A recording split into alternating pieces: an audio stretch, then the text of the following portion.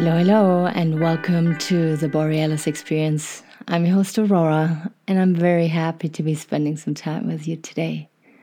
It is spring, it is warm weather. I couldn't be happier. Yet, today I chose a topic that is really hard to, reflect about for some people. Abandonment issues, not abandonment. See, I still have difficulties expressing it. It's a tricky thing because most people who should listen to this episode will probably not listen to the episode because people who have abandonment issues don't really identify with it or are not aware of their behavior. It is people who come across as very secure on the surface, yet when you scratch a little bit on the external, you will very quickly see that that person is incredibly insecure with who they are. And they make their life and other people's life incredibly tough and miserable at times. Not all the time, but especially when it comes to, relationships, intimate relationships, romantic relationships, but also relationships with your siblings, your parents. When you suffer from abandonment issues, you see yourself often as a victim. You don't walk around like a victim, but you're very controlling, maybe even aggressive sometimes. Aggressive to a point where you surprise yourself sometimes. Like you say something, you react in a way where you're like, whoa, what was that? But you just think, oh yeah, well, I was a little bit impatient. I'm aggressive, yeah. But you will not dig deep enough to find out that it is your wounded little internal child that is screaming for attention, that is screaming to not be left behind and rejected again.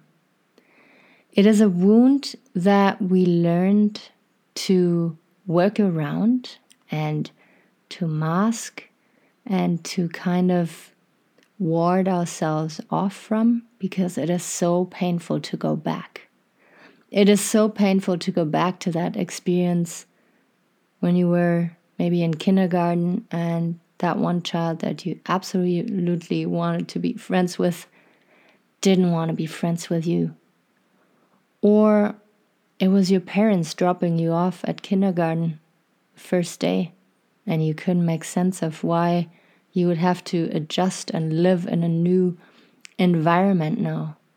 You see, trauma from an outsider's perspective, from your perspective now as an adult compared to when you were a child, can look like so ridiculous. Like you could see yourself crying because your mom left you at the kindergarten, and as an adult you would just think, oh my God, I was such a sissy. But back then you were really in pain. There's no such thing as drama. People always feel exactly what they feel in the moment. And if you think it is drama, if you totally invalidate it, then you're doing wrong. It is that person not being healed from that pain. And if you don't heal from that pain, you will come up with pretty awesome reactions and tools on how to avoid that pain. So what does a person with abandonment issues look like? They usually say, people are so unreliable, people suck, I hate people, you can never plan with people, they love to plan, they're unpredictable. People with abandonment issues love to control, and time is a huge thing. That's what, I experienced, I exposed my partners to back then, is you can blame a lot of people and shame them when it comes to punctuality, or when it comes to, oh, you didn't get back to me right away. You waited so long. You read my message and then you never got back to me. So what's wrong with that? People with abandonment issues, of course, are also very insecure when it comes to other people. They don't show it from the inside, but internally, if you were able to have a look at their thoughts, they go crazy mentally when they know their partner has opposite sex friends, or maybe still contact to their exes, or maybe, they behave very differently when it comes to timing. Maybe, they didn't learn to be on time. They don't value being on time. And now here you stand waiting for them 15 minutes, 17 minutes, 20 minutes, and going absolutely bonkers. And you blame it on them not being on time and them not being able to stick to that simple rule of being punctual. Yet it is your little wounded child that is screaming for attention and that is screaming at you, not wanting to go through pain of rejection and feeling abandoned again. So again, it's not too much about going back in time and digging up old stories, but I sure encourage you to. Like, if you can tell me in a conversation, oh yeah, I remember when I was 5, we moved away and my parents never made sure that I stay in contact with my friends, and I had to find new friends in that town we moved to, and it was very hard on me, and it was very sad times, and I couldn't communicate it because I was still a child. Well, that's a deep wound. That's deep trauma. And I don't know what it is. A lot of people just hate that word trauma, or want to see themselves as absolutely invincible from birth on. But if you look at it, we were all so cozy and warm in our mother's womb. Everything was provided. It was warm. We didn't have to care about anything. And then you're being literally splashed out into this world where out of a sudden you have to breathe, you have to eat, you have to drink, you have to have shelter and warmth, and you need physical and emotional connection, otherwise you're not going to survive. So fuck that already. So if you didn't go through any trauma, birth itself is such a huge trauma, if you want to look at it, that it doesn't surprise me that there's so many people out there depressed, because they don't see that those experiences are traumatizing. And after that, we manipulate, we do everything to get our needs met, to an extent that it hurts ourselves and other people. That's how screwed up it is. But you have to see that those maybe little things for you now, back then were intense, and the feelings you had were real. And your little brain back then that was still forming was trying now to avoid that pain, and was trying to get better and to provide better and to be safe again and in control, being in control. I will post an episode about OCD here soon, oppressive, controlling behavior, I'll go more into detail that, but wanting to control and being aggressive when it comes to control is the behavior of a deeply insecure person.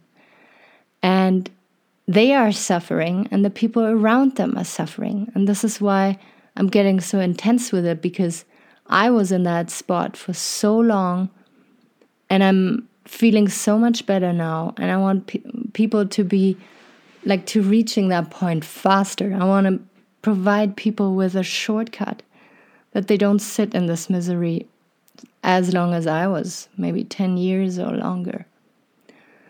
So If this was deeply triggering for you, if you feel like, oh my God, I have abandonment issues and I don't know how to deal with it, my relationships in the past, I realize now I've manipulated and it is all so sad.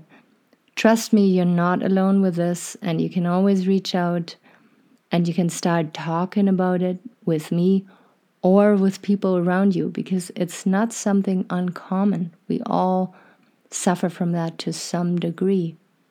And it's not something to be ashamed of. It is so beautiful to become aware of your behavior, to then live a more fulfilled life and to be happy in your relationships. Your relationships are life. The way you relate to your environment, to your family, to your friends, to your partner is deeply nourishing you on every little level that there is. So if I can do something to make you feel better about yourself, for you to then have better relationships, then you make me the happiest person here on planet Earth. Because it is too sad to see that some people still struggle with control and with disappointment and with attachment.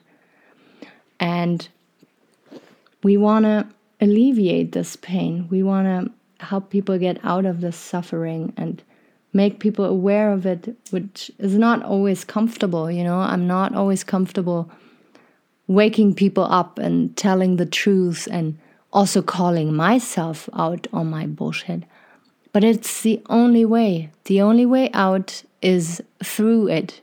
And through it means, in this case, reflect about what hurt you in the past and have compassion for yourself. Know that you didn't put on a show. Know that you didn't create drama for nothing. It is how you felt, and you have to validate how you felt in the past to validate yourself now in the present and to be a stronger, better future self. It is only with awareness, with shining light onto the shadow, that we can change things. And the only thing you can change on this planet Earth is yourself. You cannot change other people. You can only inspire people to look a little deeper and to reflect. But if they're not ready for it, they will harshly reject you. And you cannot take it personal. You cannot take anything personal on this planet Earth, because it is all changing. It is all unpredictable. And that's the mystery and the beauty of life. You can learn to trust yourself again, and you can trust your judgment, your observations, without analyzing. A lot of times, people with abandonment issues analyze so much and put people into boxes way too much, just because they want things to go exactly their way, because everything else is so scary. To open your mind to a new way of approaching relationships, or maybe starting a family or living your life, is so freaking scary if you in your little mind thought, this is exactly how it has to be, otherwise I'm gonna get hurt. So I'm gonna stop right here and invite you to maybe meditate on this, pick a meditation, and let this all sink in, especially if you feel like this is you or this is a person that you really love. Think about what I just said and reflect about it. And then know that I will be out there very soon again and keep talking about this, because it is way too important to not be talking about it. It's a very simple thing to do, to reflect about yourself and to then adjust and change to live a better life. And I want to be there for you on your journey. All right, take really good care of yourself. Thanks for enjoying the Borealis Experience podcast. Until next time, bye-bye.